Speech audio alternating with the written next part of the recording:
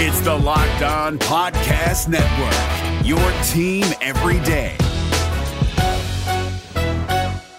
We're driven by the search for better, but when it comes to hiring, the best way to search for a candidate isn't to search at all. Don't search, match with Indeed. 93% of employers agree Indeed delivers the highest quality matches compared to other job sites, according to a recent Indeed survey. And listeners of this show will get a $75 sponsored job credit to get your jobs more visibility at Indeed.com/podcast. Just go to Indeed.com/podcast right now and support our show by saying you heard about Indeed on this podcast. Indeed.com/podcast. Terms and conditions apply. Need to hire? You need Indeed. Kyle Krabs here, host of Locked On NFL Scouting. Join Joe Marino and me every day as we provide position-by-position analysis of the upcoming NFL Draft. Check out the Locked On NFL Scouting podcast with the Draft Dudes on YouTube or wherever you listen to your favorite podcasts. You are listening to NFL Kickoff Live, an hour-long weekly show where Jarvis Davis and Kyle Krabs join me, Tanitra Batiste, to break down this week's action and biggest storylines around the NFL. You can catch us live each week from 2 to 3 p.m. Eastern on your favorite Locked On NFL YouTube page.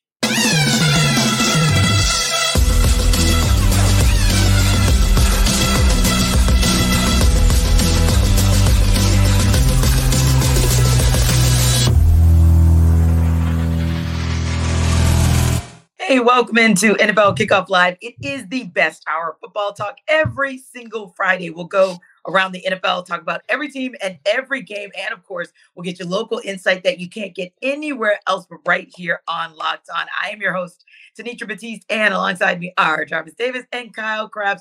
And we'll go right to Thursday night football.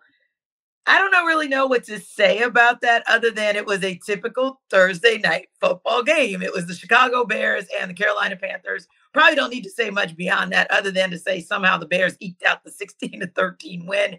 And so the battle for the number one pick in the 2024 draft continues. And so that's kind of I think that's what everybody was really watching, to kind of see who positioned themselves properly for the player /QB they want to get for next year. But you guys, I mean, Kyle, when you took a look at that game, kind of what did you see in the back and forth, dare I say, between Bagent and Young and the Bears and the Panthers, and who was lesser of two evils last night? Yeah, Chicago rolling out of that game just cackling because they get the win and they have the Panthers first round pick. They keep Carolina at the one win on the season. So they say, oh, okay, nice. We'll double dip. Don't mind us. Yeah. I think the Tyson Bagent story is really cool. As a guy who was an undrafted free agent, he played Division II football, goes to the Senior Bowl, is undrafted, gets an opportunity. I think he was the fourth quarterback into camp going for Chicago. And he made some nice throws. You know, he had a really live arm in the pre-draft process when you watched him. And I think it's short week at home on Thursday Night Football is how Chicago ends up winning the game, just because it's such a short turnaround from the previous week. And somebody had to win it. Somebody had to win it. Carolina, I thought, really did themselves a disservice at the end of the game with how they approached the 2-minute offense. But that's kind of the thing with this offense with Bryce Young, is between Bryce Young and how he sees the field right now and the performance of the offensive line and the supporting cast that really can't get separation down the field. They're really limited in how they can throw the ball. And I thought you saw that manifest where the best we could scratch out in a 2-minute offense situation with timeouts was a 59-yard field goal. Yeah, I thought the same. I thought it was poor clock management by their coaching staff. And I thought you're absolutely right. It just showed the guns that Bryce Young doesn't have to be able to get it down the field. And there were moments in time, and don't get me wrong, I understand, KC, that with injuries that have plagued Bryce Young here and there, he may not have wanted to kind of stretch the field, kind of just get that yard that he needed to extend the drive. But in my mind, I thought, on the same token, if you could have gotten even 3 more yards on that particular run, 5 more yards, that thing gives your kicker a 54-yarder versus, say, a 59-yarder. And maybe we're talking about a game that goes into overtime and plays itself out a little bit differently. But Jarvis, what did you see in watching that Thursday night football game? I don't know about everybody else, but I enjoyed the Deontay Foreman revenge game. Sure, you know. But seriously though, I really think that. And then, DJ Moore as well, you know how he got to get down with that. But for me, I thought it's just fascinating to see that, hey, we're trying to get the number 1 overall pick and we have to win. Yes. Like that, I thought that was just absolutely amazing to be able to see that. It was just kind of interesting to see that. So, but I just think that the Bears have just been interesting, but non-interesting throughout the entire year, because with the whole drama with Justin Fields and everybody clamoring for Tyson Bagent, I'm just like, all right, okay, cool. Let's see what the kid got. Like I said, the storyline is great. As a person who played in Division II football, to see him get the opportunity that he get, I think that is absolutely amazing. Kudos to you, and I hope he can continue to take advantage of it. To at least show teams that he actually belongs in the NFL. So, but it just what they're going to do with Justin Fields and him could continue to remain out, with an injury, and what they're going to do if he comes back or when he comes back. So it's just, and on the other side of it, with the Carolina Panthers, just watching Bryce Young, just like, who is he throwing the ball to? You got Michael Strahan out here catching balls. I know his name is Strong for all you smart folks, and then you got Adam Thielen out here trying to squeeze whatever he has left in the tank. It's just Mingo, the wide receiver out of Ole Miss, like not really doing anything, not living up to his draft spot. It's just, he just doesn't have anything surrounding him worth talking about. In the offensive line, they tried to improve it, but he still can be shaky from time to time. So for me, it's just like, I think it's a little unfair for people to kind of have come to the conclusion about Bryce Young and what he's going to be in the NFL going forward. And I just think that just sucks. And then you got a new offense coordinator, Thomas Brown, calling plays as well. So he's already defending some of his play calls and rotations and stuff like that. When you have offensive coordinators being questioned 2 or 3 games in, like that's when you have issues. And it's hard for a young quarterback like Bryce Young to flourish up under that. Yeah, and as much as I hated to see that with the performance from Bryce Young and what he had to deal with, love to see what the local kid was able to do, because Montez Sweat had himself a game. I didn't necessarily like to see him part ways from the Commanders, because I did think that they had a better upside for him versus the Bears, but Montez Sweat absolutely had himself a game, and maybe more so than anything, putting himself in position maybe to get with a better team come next season. But I think the other piece of watching last night's game was thinking about this rookie class overall, and thinking about CJ Stroud and Bryce Young, Will Levis, Anthony Richardson, of course, like you guys said, Tyson Bagent. And one of the things, that conversation was the key conversation pre-draft, right? Who do you go with? Do you go with Bryce Young? Do you go with CJ Stroud? Which quarterback is indeed the most NFL ready, hit the ground running? Now, granted, let's be honest, the Texans have more guns than the Panthers, right? And they have a better coach on the sidelines already, even though DeMeco Ryans is a first-time head coach. So there's a little bit more there for CJ Stroud to work with, just in terms of his supporting cast and the coaches on the sidelines. But ultimately speaking, CJ Stroud is out there doing big boy things when you look at the rest of this 2024 or 2023 QB class, Kyle, at least from what we've seen from him midway through this season. Yeah, there's no doubt. And I've been impressed with CJ transitioning from the Ohio State offense, which is a little bit more option routes and a little bit longer developing concepts, versus Bobby Slowick, the offensive coordinator, is off the Shanahan tree. And that's a timing-based offense. And it's a different kind of living that you got to make. And you're seeing CJ Stroud, whether it is the timing stuff or when they have to push the ball down the field to Nico Collins, who's a big-bodied receiver who's athletic and making a lot of big plays and living up to his potential coming out of Michigan a few years back. It's really impressive stuff. And I'll say this about Bryce Young. I always thought Bryce Young was somebody whose style of play at Alabama was going to require a little bit of patience, and it was going to require the right kind of supporting cast around it. And obviously you see the Dolphins logo hanging back here in the background. I know all about that with Alabama quarterbacks and Tua Tagovailoa. I know what it looked like when Brian Flores was trying to run the Chan Gailey passing offense to Mike Gesicki and Devontae Parker and Preston Williams, these 4-6 receivers that can't create any separation. And Bryce, I think, was an even more extreme version of that, because he really liked to get outside of structure at Alabama. Well, you're getting outside of structure here in Carolina, and you're figuring out these NFL defenders, they're a half step faster, right? So you can't quite make the same stuff happen. So I'm a little sympathetic to Bryce in the environment that he's in. I agree it's way too early, but I always thought that was the one that was going to have to take some time if it wasn't in an ideal situation, where CJ Stroud, I thought his his translatability of the style of play that he had at Alabama was a little bit more 1-for-1. Yeah, agreed. And you look at what Will Levis has been able to do as well. And, he has the good fortune of having a guy like Derrick Henry so that there's even a little opportunity for them to bring him along. And don't get me wrong, in his debut, as Jarvis had to see up close and personal covering the Falcons, what a debut that was for Will Levis. But ultimately speaking, he's got some pieces around him as well that have allowed him to flourish very early on in his rookie season. For sure.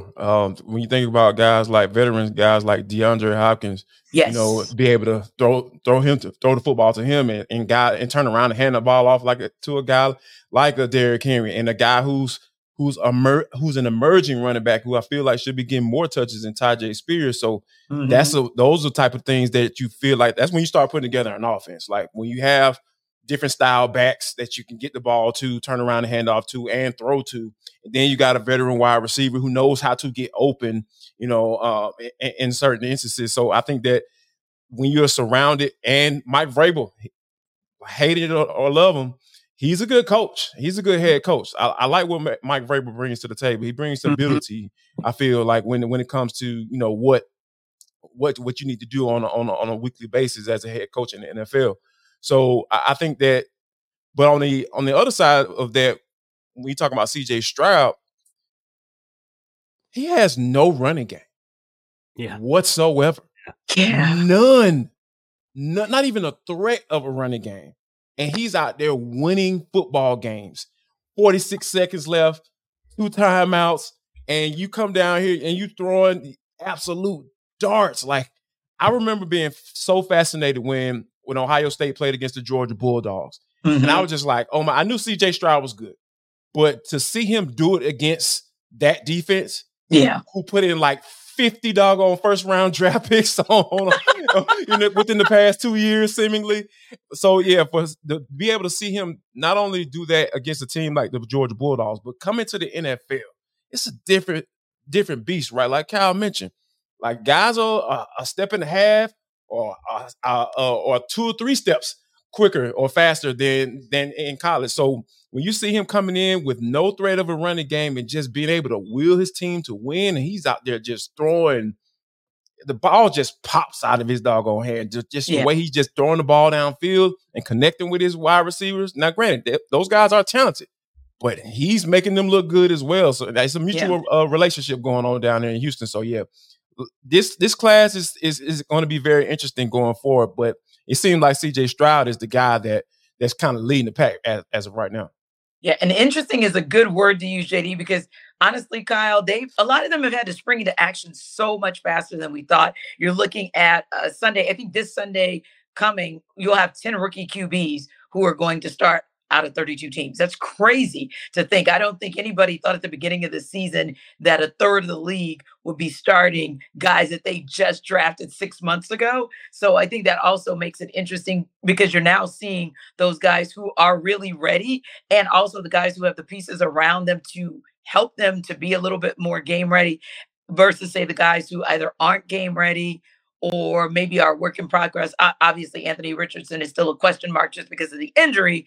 But ultimately speaking, I think it's a matter of, wow, they've had to spring into action. And now you can really see either what some of those flaws are, which ones might need a little bit of extra time, or which ones are going to need some serious help in the offseason, in free agency, or in the draft class if you ever want them to show the potential that they really have.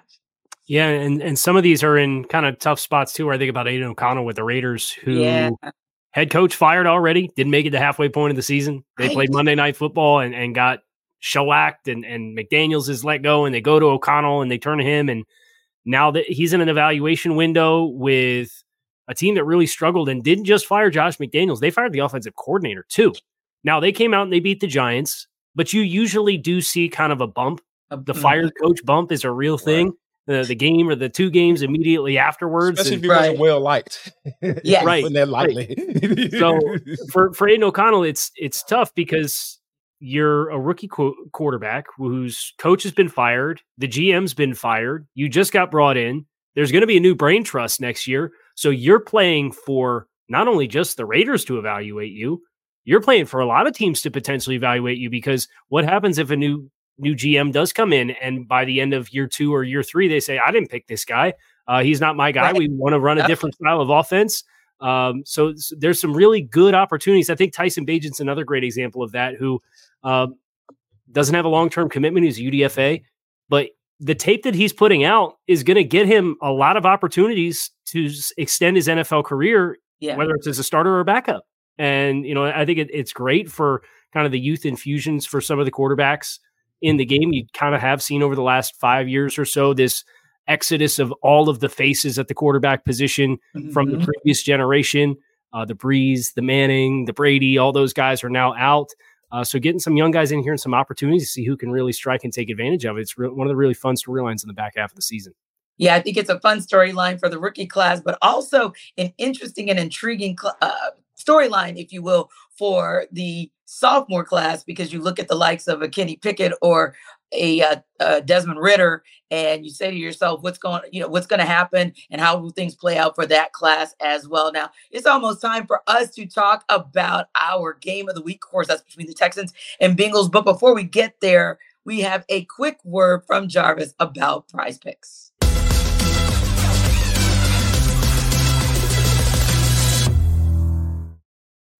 Guys, with basketball season right here, first of all, let me say this. This episode of NFL Kickoff Live is brought to you by Prize Picks. And now you can pick combo projections across football and basketball from the Specials League, a league created specifically for combo projections that includes 2 or more players from different sports or leagues. For example, you want to get the Kane, LeBron James, plus a Travis Kelce and a 10.5 combo of 3 points made, plus receptions, you can do that. And you also can want to play alongside some of the Prize Picks favorite players like rapper Meek Mill and comedian Andrew Schultz.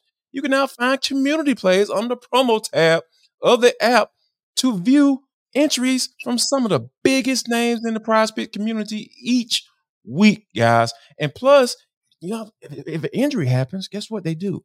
They even offer a reboot policy so that your entries stay in play even if one of your players get injured. For football and basketball games, if you have a player who exits the game in the first half and does not return in the second, that player is rebooted. Prize Picks is the only daily fantasy sports platform with an insurance policy. I'm telling you guys, injury insurance policies. So make sure you check out prizepicks.com/lockedonnfl. That's prizepicks.com/lockedonnfl, because this is daily fantasy sports made easy. We're driven by the search for better, but when it comes to hiring, the best way to search for a candidate isn't to search at all. Don't search, match with Indeed. 93% of employers agree Indeed delivers the highest quality matches compared to other job sites, according to a recent Indeed survey. And listeners of this show will get a $75 sponsored job credit to get your jobs more visibility at Indeed.com/podcast. Just go to Indeed.com/podcast right now and support our show by saying you heard about Indeed on this podcast. Indeed.com/podcast. Terms and conditions apply. Need to hire? You need Indeed.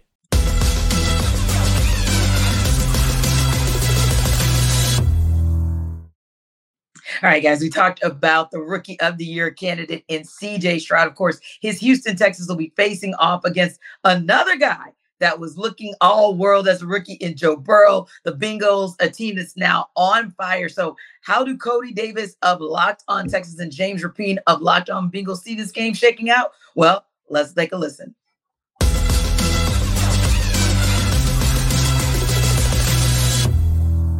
I think it's important for this defense to get off to a fast start against CJ Stroud and Tank Dell and Nico Collins, and to just let this offense know that they're not going to pick up where they left off against Tampa Bay, where they were just firing on all cylinders and really, really hot. I think that's important for the Bengals, because if a young team gets some confidence early in the game on the road and that fire's going, it's tough to put it out sometimes, even though this defense has been really good and has rebounded after giving up opening touchdowns to the Bills and the Seahawks, just naming a few recent games for the Bengals that they ended up winning, and the defense rebounded. But you don't want to have to rebound this week. I think you want to get off to a quick start on defense, take control that way, and not let CJ Stroud get into a rhythm. Certainly not let their ground attack get going at all. You mentioned the struggles on the ground. If you can do that, I like their chances at home. And I'm going to pick the Bengals. I don't know prediction-wise exactly what I'll do score-wise. I can do that on Thursday's episode of Locked On Bengals, but I'll pick the Bengals in this one. I do think that it could be a more competitive game than most thought when the schedule came out and they were playing the schedule game. I'm excited to watch it for sure. And so the storylines, it's a bigger game. I could see the Texans winning. I'm not going to dismiss that, but I know I'll take the Bengals in this one. I could see the Texans winning too, but once again, my concerns for these injuries at key positions, I think at some point it might hamper their ability to win against one of the best teams in the AFC, one of the best teams in the league, if we're being honest. And, I'm looking at Cincinnati from afar every single week. It seems like you guys are, gaining that momentum, that steam of getting back to the level that you guys were last year. And I look at the Texans, I'm like, I think this game can definitely be a measuring stick in terms of to see how realistic the quote unquote playoff run we're all hoping that we get here in the city of Houston. But I just think maybe more so in the second half, the absences to a lot of these guys might turn in favor of Cincinnati. And James, as you mentioned, and for what I saw against the Bills, Joe Burrow is starting to get it going. Not saying CJ can't match him toe for toe, but I just think that this one might go in favor of Cincinnati. Yeah, I think that's the fun part is they have a good relationship. I know Burrow gave CJ some advice earlier in the year, or at least coming into the season. Mm-hmm. And so CJ's going to be excited for this one, going toe-to-toe with Burrow. A few years ago, Burrow was in the same position going up against different guys in the league. So that part will certainly be fun. I'm excited about this matchup.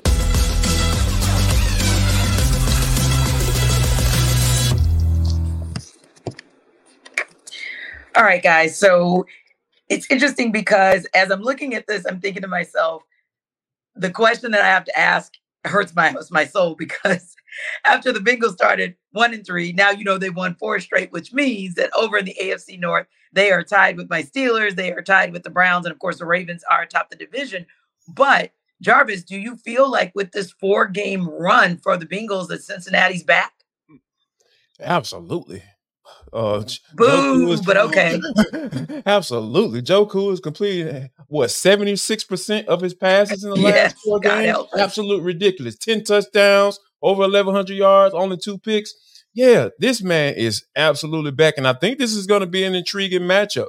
I think I might have a little bit more confidence than Cody did as far as this team, because I think this can be a matchup that might play into what both teams want to do, and that's pass the football, because Damian Pierce is going to be out, Nico Collins is going to be out, but on the other side, Cincinnati had T. Higgins is going to be out as well. So, and one of Cincinnati's best pass rushers, and Sam Hubbard's going to be out as well. So when you have those dynamics, those guys at those particular positions being out, it kind of evens out things. I feel like a little bit, but I think that this can turn into a nice little track meet. Now, granted, if it does, I'm all into what Joe can be able to do in a game like this, but I wouldn't count CJ Stroud out the way he's been playing.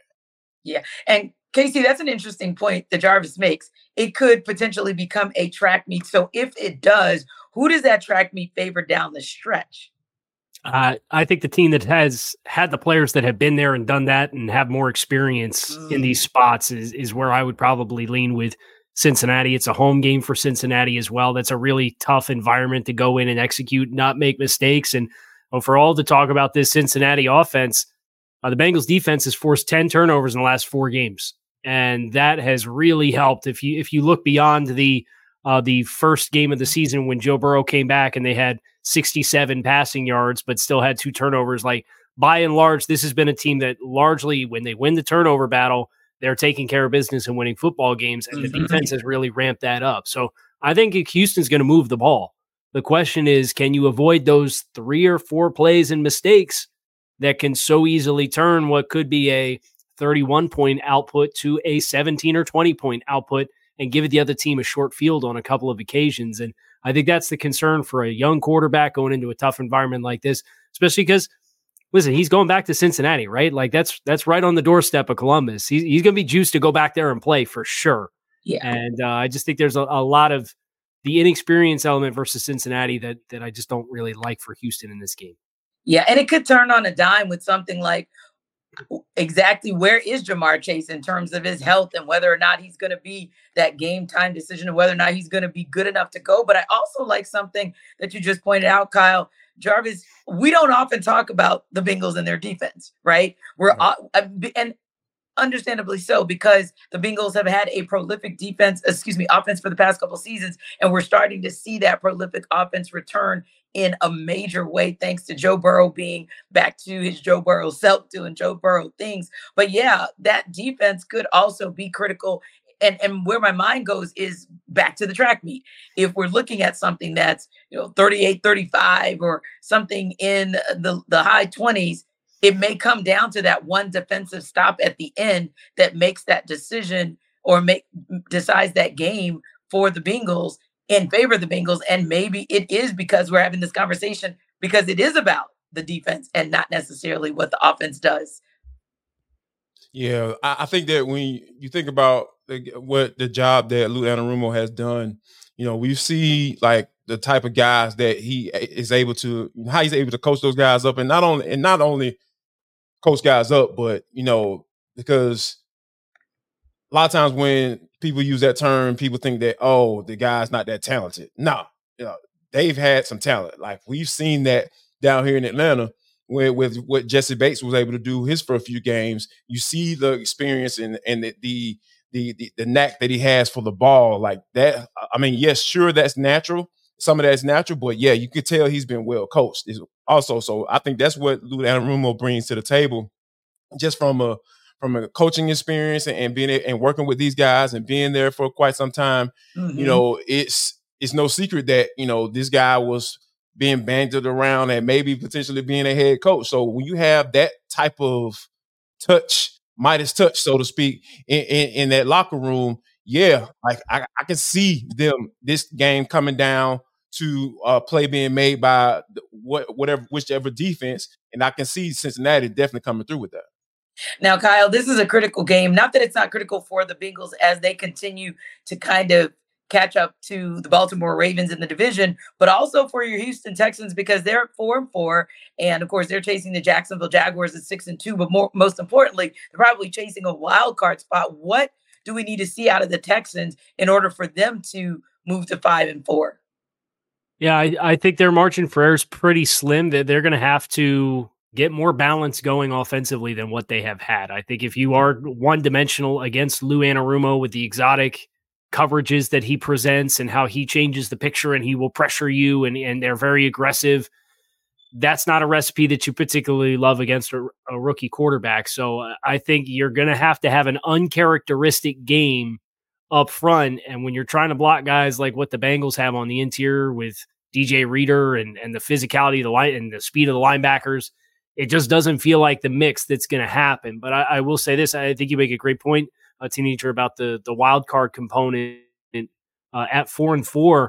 It's all going to be on the table with whatever happens, right? Because you have Arizona at home, then you have Jacksonville at home, and you already beat Jacksonville by 20 points earlier this season. Yeah. You get the Denver Broncos, your next 3 games after that, and you have 3 more divisional games between the Titans and Colts. So you're going to have opportunities if you're Houston to make a play to push for double-digit wins, regardless of whatever the game is or the result of the game is against Cincinnati. I think this is a bigger game for Cincinnati to take care of business because they do have divisional expectations. They do have aspirations to climb all the way out of this thing and be the 1 seed because they play all these teams in front of them in the standings. They just beat the Bills. They got the Chiefs in week 17, I believe, later this year.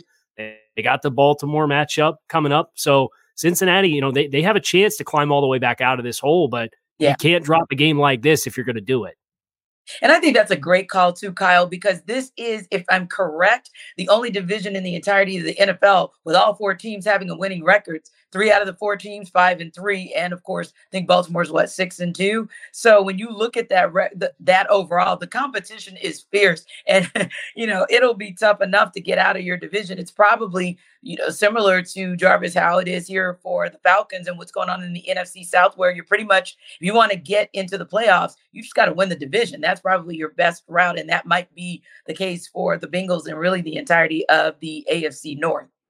Yeah, this is one's going to be tough because I really feel like the Baltimore Ravens are the most balanced team. Yes. Now the Chiefs, best team. Yeah, we can have some conversations about that. But as far as just the most balanced team, I feel like the Ravens are that team right now because coming to the season, I really felt like Lamar Jackson had everything was kind of lining up for him to have an MVP type season. Now got off to a little bit of a slow start. Now Todd Monken is starting to find the flow with this offense, and I think that he's a type of guy that had the reputation in his previous stint in the NFL of being pass happy. Came down to Georgia, and hey man, we got some really good tight ends, and we like to run the football. Okay, let's run some 12 personnel and get this offense cooking. Now being able to make those necessary adjustments. Get a couple, get some national championships under your belt, and then now you move into the NFL trying to do the same thing. You got this exceptional talent at the quarterback spot that you can use his legs, and he has an arm as well, can sit in the pocket and make throws also. And you're just getting him acclimated to not necessarily installing your offense, but how does your offense fit what he can do and what he can do best. And I think that's what we're starting to see a product of that now. So this AFC North division is going to be very tight as we go down to the second half of the season. Oh, yeah, definitely down to the wire. Now, as we prepare you for this NFL week with Sell Me Why, here's Jarvis to prepare you guys on how you can have better health with Jace Medical.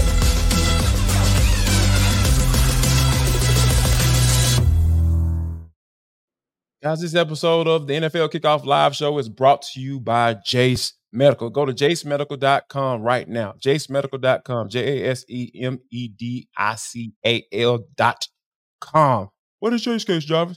Jace Case provides 5 life-saving antibiotics for emergency use because I'm the type of person where I don't want to get caught off guard when it comes to my babies.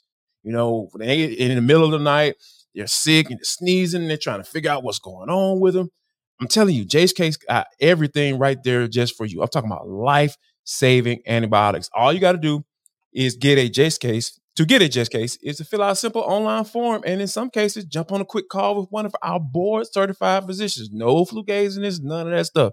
These people are real doctors. Get on ongoing care from our physicians on any treatment-related questions. So if you got questions about this particular antibiotic, what it does, what is it supposed to do, all you got to do is give us a call right now. Doctor created, doctor recommended. And plus, guys, if you go to jacemedical.com, all you got to do is drop a promo code in, Locked On, that's LOCKEDON, and you're going to get $20 off. So that's jacemedical.com, put in the promo code Locked On, and you're going to get $20 off your purchase.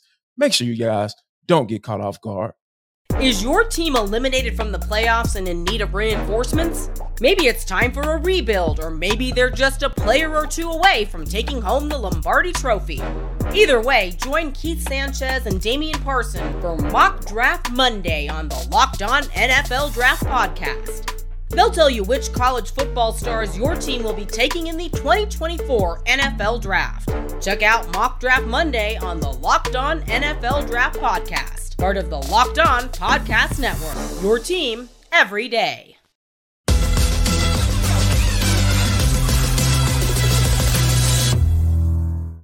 As much as I hate to give the Baltimore Ravens all the credit in the world, I definitely also want to check that and make sure we know that they are 7-2 because they've actually played 9 games through the season and are truly, truly sitting atop that AFC North, which means it's going to be such an intriguing battle this coming weekend between the Baltimore Ravens and the Cleveland Browns in the AFC North. Browns are 6.5-point underdogs to the Ravens. And here's Jeff Lloyd of Locked On Browns to sell you why the Browns will cover that spread. Hey, Cleveland Browns fans, Jeff Lloyd from the Locked On Browns podcast, giving you 3 reasons why the Cleveland Browns at worst should be able to cover the spread Sunday in Baltimore against the Ravens. As we all know, the first matchup between the Ravens and the Browns, Deshaun Watson missed the game. Deshaun Watson's last 2 complete starts for the Browns, he has been extremely accurate. He has been turnover free, being able to extend drives. Even if they don't get touchdowns, they've been getting them down closer to at least get into field goal range. The Ravens, although they have some players in this game that they did not have the first time around. Deshaun Watson is supposed to be the franchise quarterback for the Cleveland Browns, and he is a guy that's supposed to be a difference maker in big games like this. The defensive side of the ball, the defense has been playing lights out to this point, and now you're starting to see the depth of the Cleveland Browns defensive line. And they did a pretty solid job of holding the Baltimore Ravens running game to at least a standstill the first time. The Ravens only averaged 4 yards per carry. Granted, some of that was on some bigger runs from Justice Hill, the main back, Gus Edwards. The Browns were able to control that day. Lamar Jackson, they were even able to keep him within limitations as far as what Lamar can do with his legs. The Browns defense is only getting better, so you figure that this will still play in a second time against the Ravens, even though this game is in Baltimore.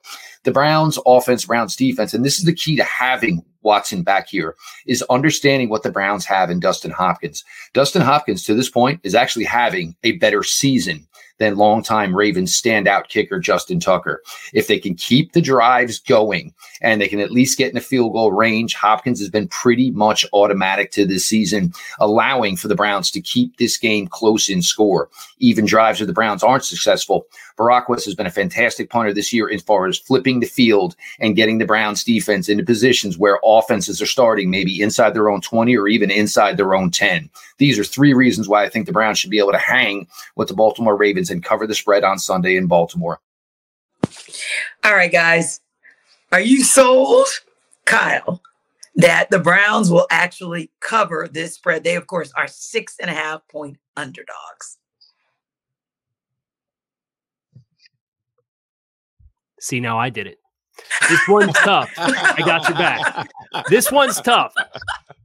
This Ravens defense is so stout. They are astronomically good as far as creating turnovers, as far as what they're able to do in the run game. They are only allowing 4.0 yards per carry. They are allowing 4.1 net yards per attempt. So teams are getting about the same amount of yardage trying to pass the ball against this defense as they are trying to run the ball against this defense, which is opportunistic in getting turnovers, whether it's Jadeveon Clowney or Kyle Van Noy, who they picked up off the street mid-season. This pass rush group for Mike McDonald, the defensive coordinator, is killing it. So I love Cleveland's defense. But if I look at Baltimore's offense versus Cleveland's defense, I think Baltimore's offense spreads the ball around a little bit more effectively. They have more guys that can contribute at a high level versus the Browns defense or the Browns offense against the Ravens defense. You have Nick Chubb, who's out. You have both offensive tackles who are out. That is a bad mix to stay balanced offensively and to buy Deshaun Watson the kind of time that he's going to need to have success. So I'm probably fading the Browns to cover the 6.5. Yeah. And Jarvis, that's something that we've talked about in the past. Just Zay Flowers is just unbelievable with what he's able to do. Odell Beckham Jr. is still solid.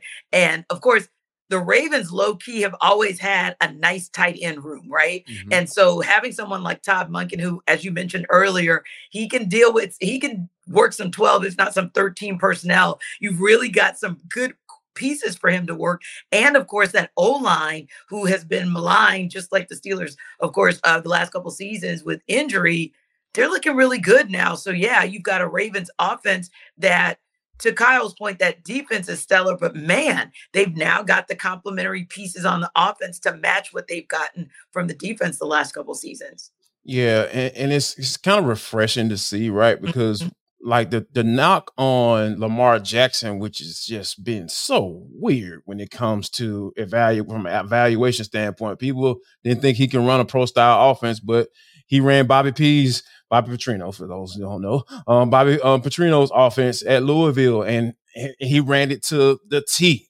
It was just a matter of him making sure he didn't take unnecessary hits. You know, of course, the whole stability questions came in, so that was understandable. But for him to be able to come into this season with an OC that, hey, I trust you to run the football. I mean, be able to throw the football from the pocket. I know what you capable of doing, and I'm also going to use your that skill set, right? That you have to take advantage of, and it's just a matter of making sure when to tap into that, you know, at what particular point of the game. So because when you understand when to use those things, like you can just really just mess up a defense. Now, granted, Cleveland Browns just coming off giving the Arizona Cardinals a goose egg. So this is a really, really good defense. So Myles Garrett is playing on an MVP type level. I ain't talking about defensive player of the year. I'm talking about league MVP. Like I put defensive lineman up in that category. I know people always want to just talk about quarterbacks, but I put him in those type of conversations because that's the type of difference maker that he is on for that team as a whole, not just the defense. So for me, I really feel like this is another opportunity for Lamar to put his stamp on this MVP candidacy. And I think I wholeheartedly believe that he's going to do that. But on the other side, though, Cleveland, you got Deshaun Watson, like Jeff pointed out. He's had some solid, some pretty clean games. But when you talk about missing 3 of your top offensive tackles against the sack leading defense in the NFL with 35, they got 35 sacks almost at the halfway mark, a little bit over the halfway mark. Yeah, that's going to be a hard task, T. I'm not saying that the Ravens are going to goose egg these guys, but it is setting up for this Ravens defense to continue to do what they do, and that's dominate opposing offenses. Indeed. What a difference a year makes, because this is a well-rounded team where a year ago we didn't even know if Lamar Jackson was going to be suited up in a Ravens uniform. And now here we are now. Kyler Murray, speaking of a guy that returns for a different reason, of course, but he's returning from injury. We got the official word earlier today that he will get the start Sunday against the Falcons. The Cardinals are 1.5-point underdogs to the Falcons, but that line has been moving now that we've gotten that word about Murray. And it's been moving in favor of the Cardinals. Here's Alex Clancy of Locked On Cardinals to tell you why the Cardinals will cover that spread. Why will the Arizona Cardinals cover the 1.5-point spread on Sunday at home against the Atlanta Falcons? I'm glad you asked. I'm Alex Clancy with Locked On Cardinals. There is one name, and I think you know who it is, coming back off the PUP list after tearing his ACL from last year. Number 1 in your hearts, number 1 on his jersey, and it's Kyler Murray. All joking aside, Kyler Murray coming back and now being able to implement Drew Petzing's offense could be a recipe for a great offense for the Arizona Cardinals for years to come.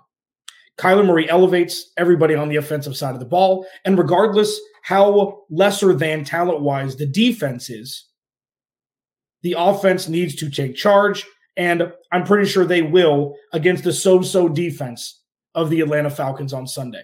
Not to mention James Conner coming back off the IR. So the Cardinals have their 1-2 punch in the backfield with the run-first offense that Drew Petzing has implemented, an offense that's kept the Arizona Cardinals in games for the majority of the 2023 season with Joshua Dobbs at quarterback. So 1.5-point spread from our fans at FanDuel, I think, is giving Kyler Murray the credit he deserves, because this line was a lot wider than where it currently sits.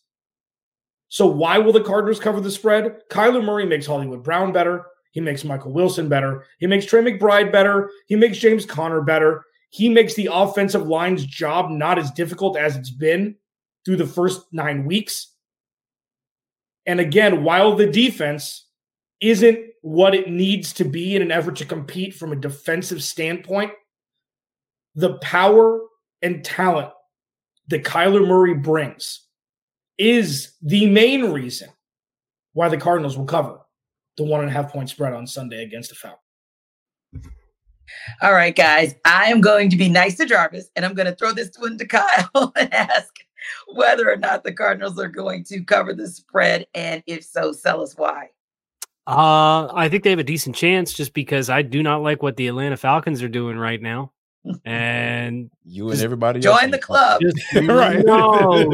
And Arthur Smith getting all sassy about it in the press conferences all week long. I'm like, buddy, you got Tyler Algier 13th in the league in carries, and he's averaging 3.2 yards per carry. Maybe we should calm down on the salt here with the questions about your top 10 pick running back and his workload. Yeah. Never mind Jonnu Smith outperforming Kyle Pitts and the whole 9 yards. So I think Kyler Murray is a really fun kind of change up to throw at this game. The Cardinals to this point in the season have been very scrappy. They have put up a really good fight against some good football teams. They beat the Dallas Cowboys. I think Kyler, if he's every bit of what he was as an athlete coming back off of a knee injury, his mobility can kind of create some chaos. I don't think that I like a returning quarterback this late in the season to win his first start, though. I just think it's too much to try to jumpstart and get back into the swing of things after having missed a lot of time. I know he's practiced the last few weeks to gear up. I'll probably take Atlanta, and because the spread is so close, I'll take Atlanta to cover. But this would not be a game that I would be surprised to find out that the Cardinals did win and they are able to cover the spread. God help Falcons Nation, Jarvis, if that is indeed the case. But you do have a point, Kyle, because whether it was an actual rookie or whether it was a quarterback starting his first game of the season for a team 3 days after he landed in that city, the Falcons have been on the struggle bus with quarterbacks who just pop up and say, hey, I'm ready to get my first start of the season. So, Jarvis, how's it going to go down in Arizona in the Desert of the Sun this weekend? Valley of the Sun. I'm going to give you the most intellectual answer that I can possibly give you. I have no idea. Here's why. Because, like, when you think about this Falcons team, like, they went into the whole going young on offense. You draft Bijan Robinson, pass up on Jalen Carter, by the way. I'm going to take every opportunity. He's going to say that every time. Because here's the thing. I feel like if you're in a situation where you're defending your play calling, schemes, looks, decoys, and all that stuff, and you take a guy like that, a running back in the top 10, I feel like you never really had a plan for him because in the beginning of the year, we saw flashes. Right now, we barely see it. And then when he does get an opportunity to carry the football, he's fumbling the ball. So what is really going on with this offense? Because at the end of the day, I know I advocated for Tyler Algier to get some carries, but at the end of the day, it's all about production. Kyle just pointed it out. 3.2 yards a carry. Oh, now let's go use our top 10 running back that we drafted. Oh, let's go, make sure we get our number one wide receiver that you drafted, who has been productive when he's been on the field. Right. Let's get him back into the game and get him involved. Oh yeah, the tight end the highest drafted tight end in NFL history. Yeah, let's figure out a way to get him involved. Let's figure out a way to get him downfield and not have him blocking Daniil Hunter for the tight end 2 to run a jet sweep on the goal line, on the 1 yard line. So yeah, it's really difficult to put a finger on this team because we're so deep into it. You know how it is. We cover this team day in and day out, and Arthur Smith is changing. I'm starting to see some changes, right? Like he's no longer getting sassy, Kyle. He's actually answering questions and explaining himself. And what did I mention earlier? When you have offensive coordinators explaining themselves, explaining what they were thinking in press conferences, that's going to never lead to a good thing. That's never a good thing. And when that person is also the head coach and people are asking whether or not he's going to give up play calling duties, that's when you know there's an issue. So, yeah, this is a game where it's a tough call. Should win. It's a tough call because of just what's been going on these past couple of weeks. Indeed. But they should win. And I wouldn't be surprised if they do. But, dog it, I would not be surprised if Arizona mess around and cover this spread. Yeah, speaking of a guy that has some explaining to do, Matt Canada always has explaining to do every single week. So speaking of that OC that makes you scratch your head, Pittsburgh Steelers are playing host to the Green Bay Packers this weekend. They're 3-point favorites, and Chris Carter of the Locked On Steelers is going to sell us why the Steelers will cover their spread. I'm Chris Carter of the Locked On Steelers podcast, and the Steelers are favored 3 points by FanDuel Sportsbook in their matchup with the Green Bay Packers at Acrisure Stadium to kick off 1 p.m. Eastern Time Sunday. Now, why can the Steelers cover that? I think there's a few reasons that you have to point to if you look at how these two teams play and how the matchup favors the Steelers to exceed that 3-point number there. Now, one thing that I look at is with Jordan Love is how he's been throwing interceptions. Right now, the Packers are averaging throwing an interception in every game they've played, 8 on the year, one per game in that process. That's in the bottom 10 of the league right now. But on the flip side, the Steelers defense ranks in the top 10 enforcing interceptions this year, also averaging an interception for every game that they've played so far. That's where I see this game maybe taking a turn in the favor of the Steelers. The Steelers defense is known for getting after quarterbacks, creating pressure, even when they're not exactly hitting the quarterback or recording a sack. They've been known to change the pocket up and force the quarterback to be uncomfortable. And if you can force Jordan Love to be uncomfortable, have to make throws outside of the pocket, on the move, or out of rhythm, that's where you can get more of those mistakes, especially if the Steelers are able to get some things going on offense. Their offense hasn't been good this year, but they've been starting to get things clicked. The emergence of rookie Broderick Jones, who looks like he's going to start at right tackle in this game, has given the run game a boost. And that's where the Steelers can hurt the Packers. If their run game gets going and they can get some points early, I can see Jordan Love being the guy who throws a couple interceptions in this game that proves costly. And Kenny Pickett, known for his fourth quarter heroics, won't have to be a fourth quarter hero. He'll just have to make sure that the Steelers manage and lead their way to victory. I have the Steelers winning 24-20 in this game, which should get you that 3-point cover. Kyle, I'll ask you to take us to break with a quick one. Will the Steelers cover the spread? I think so. I think Green Bay, he mentioned Jordan Love and the turnovers that he struggled with, and then the running game for Green Bay. It's shown a little bit of signs of life, 2 of the last 3 weeks, but at the end of the day, that offensive line is hurting without Bakhtiari, and the Steelers last week got Cam Hayward back. And that exchange in personnel is not a combination that I like for Green Bay to maintain their recent success running the ball. Yeah, anytime Chris Carter's first cousin is back in the lineup, everything is good with the Pittsburgh Steelers. Now, being an NFL fan, depending on which team you root for, it can be stressful, but Jarvis can tell you how BetterHelp can help you manage that stress.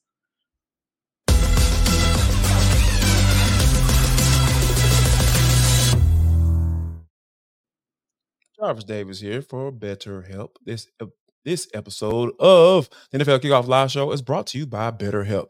Now, I was just having a conversation with my wife just the other day about buying gifts and trying to figure out how many gifts we're going to get the girls for this year and all that stuff. And you know what? That could be super, super stressful, especially when money may be a little bit tight. But guess what? I got a suggestion for you. How about you try BetterHelp? This is something new to your life that can be very positive, and it can help you with those feelings of anxiety or just stress overall. So one of the things that about BetterHelp that is, you can be going through some things in your life and you're looking and have something to look forward to, that make you feel like you're grounded and give you the tools to be able to manage like through these holiday seasons. So you won't be stressed out about whether or not you're going to buy or how many gifts you're going to buy your loved ones. You don't have to feel that way. I promise you.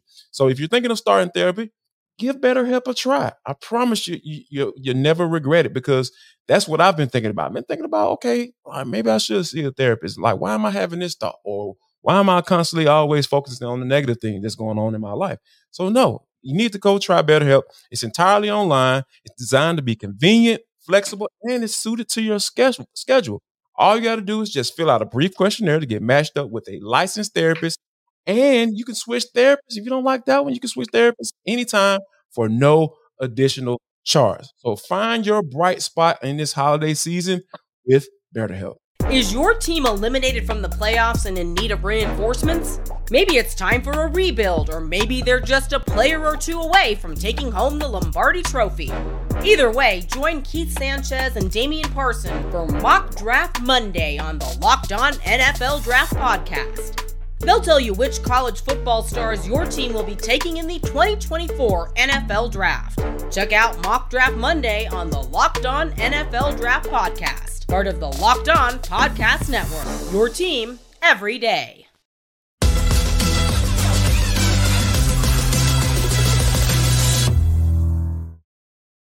Always good to get some help with your health. Now, this week brings some interesting matchups across the NFL, which fantasy players will find themselves in bad matchups this week. Well, Michelle Machouk from Locked On Fantasy Football has the answer.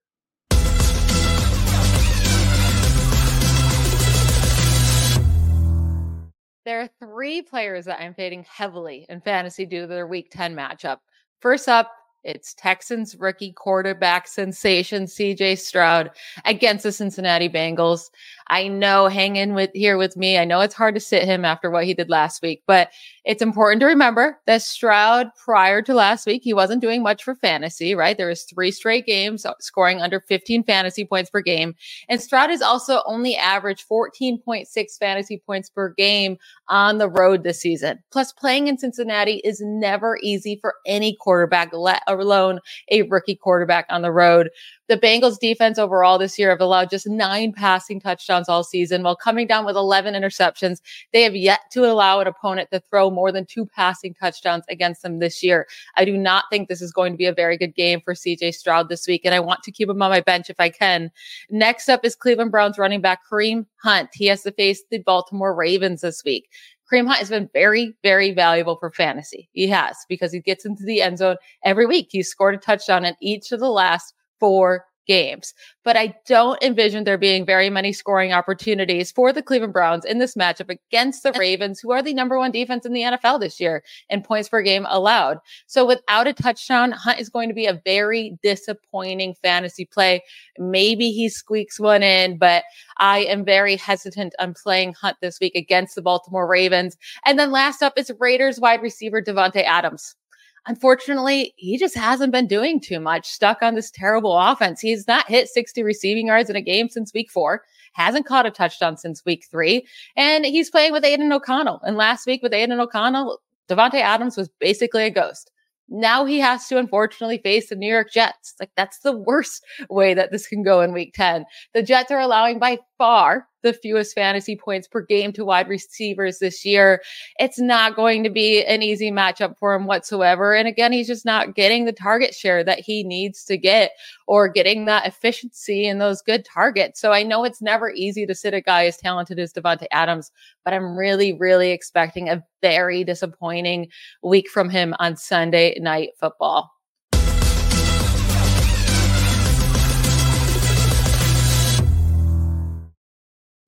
Hey guys, I trust Majuk, so I feel like I'm going to win in fantasy football this week some way, somehow. But here's the interesting thing and the intriguing thing about Vikings versus Saints. It's going to be a toss-up for them, because both of those teams, I feel like, kind of go up and down. Obviously, the Saints have taken over atop the NFC South with their win this past weekend against the Bears. The Vikings are right there, because the Detroit Lions, while still a good team, still solid, they have definitely shown that they have some chinks in the armor. So this could be an opportunity for the Vikings. The intriguing thing, Jarvis, is where Justin Jefferson kind of falls right now. He is still listed as questionable as in the last 20 minutes. That was the most recent update. By the way, TJ Hawkinson is actually listed as questionable as well at tight end. So it should be intriguing to see how that kind of plays into things. But how do you feel this helps the Vikings team that is really fighting and clawing to kind of keep themselves in, I'll say, not so much the playoff hunt. I'll break it down even further to say the wild card hunt. Yeah. When you think about what they were able to do last week against the Atlanta Falcons, like, that's unheard of. And Kevin O'Connell even reiterated as much and saying about, like, that's the best performance I've ever, basically I've ever seen. And when you think about the gravity of that, like, Josh Dobbs didn't even know hardly none of his teammates' names. Like, yeah, I'll get to that a little bit later. And they were literally working on the snap count, signal calling, and then in his ear, hey, this is what you need to be looking for on this particular play, and like literally translating plays, language, during the game as they walking up to the line of scrimmage. That's just type of stuff that's just unheard of.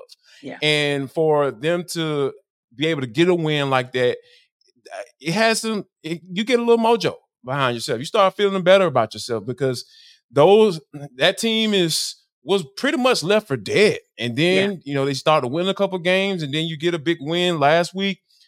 You kind of couple that with, like, hey, okay, we're still in it. We still have a chance. Like you said, not necessarily to get up in the division, but like, hey, this wild card thing might be a real thing. That might be something that we can continue to strive for. So I think that when you potentially can get a guy like Justin Jefferson back into the fold, like, this is the best wide receiver in the NFL. So, like, I don't care who's at quarterback.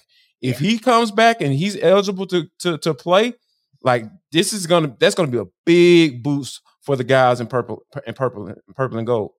Yeah, and it's very interesting that you mentioned that because the Saints are kind of that team as well where I don't know if I won't say left for dead. I'll call them left for life support because I'm not really sure. We didn't really know what to make of them, quite honestly, with Derek Carr coming in, didn't kind of know what he was going to bring to the table and a lot of up and downs. But honestly, Kyle, I kind of use this term. I call them little scrappy. I think their secondary is kind of like little scrappy. They show up. And of course, Demario Davis had himself a game late last week to seal the deal for the Saints. But you got to think about like Paulson Adebo, Marcus May, Tyrann Mathieu, and somehow, some way, Marshawn Lattimore every now and again. They actually showed up at the right moments last weekend. That could be an opportunity for them to show up at the right moments this weekend if they look to win this game as well.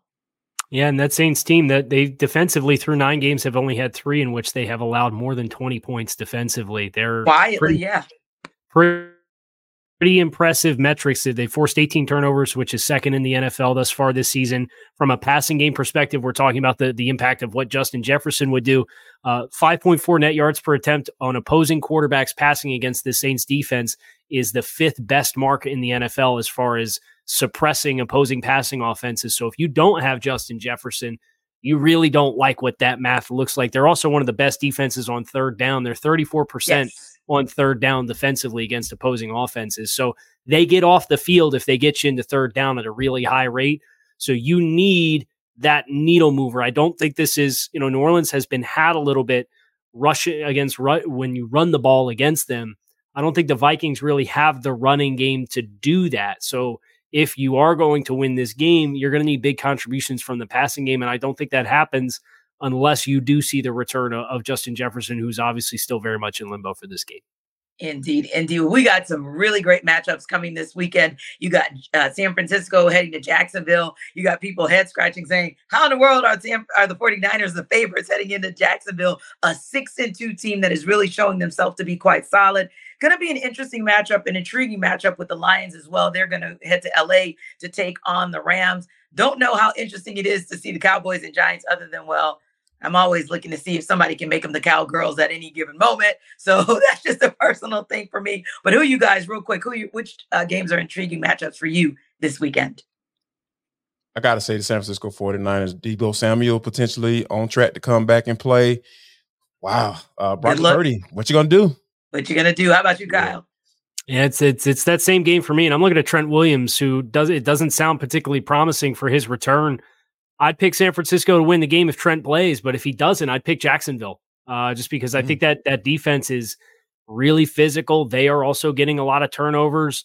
They're pretty stout up front, and that 49ers offensive line, it's Trent Williams and a bunch of young guys and guys that have kind of bounced around and haven't been fixtured starters. So they really need Trent to be the glue for that offensive line. And if he's not going to play, I don't like that mix against Jacksonville with heavy-handed guys like Devon Hamilton in the middle and with Trayvon Walker, the defensive end, playing on the edge. All eyes on Duval this weekend. Thanks so much, guys, for stopping by NFL Kickoff Live. For Kyle Krabs, Travis Davis, I am Tanitra Batiste. Don't forget to come back next week. Is your team eliminated from the playoffs and in need of reinforcements? Maybe it's time for a rebuild, or maybe they're just a player or two away from taking home the Lombardi Trophy. Either way, join Keith Sanchez and Damian Parson for Mock Draft Monday on the Locked On NFL Draft Podcast. They'll tell you which college football stars your team will be taking in the 2024 NFL Draft. Check out Mock Draft Monday on the Locked On NFL Draft Podcast, part of the Locked On Podcast Network. Your team every day. If you're looking for the most comprehensive NFL draft coverage this offseason, look no further than the Locked On NFL Scouting Podcast. Join the draft dudes, Kyle Krabs and Joe Marino, as they go position by position through the NFL free agent class and into the star-studded crop of college stars who will be selected in the 2024 NFL Draft. If you want to know who your favorite NFL team should be adding to its roster, you need to check out Locked On NFL Scouting, available on YouTube and wherever you get your podcasts. Part of the Locked On Podcast Network. Your team every day.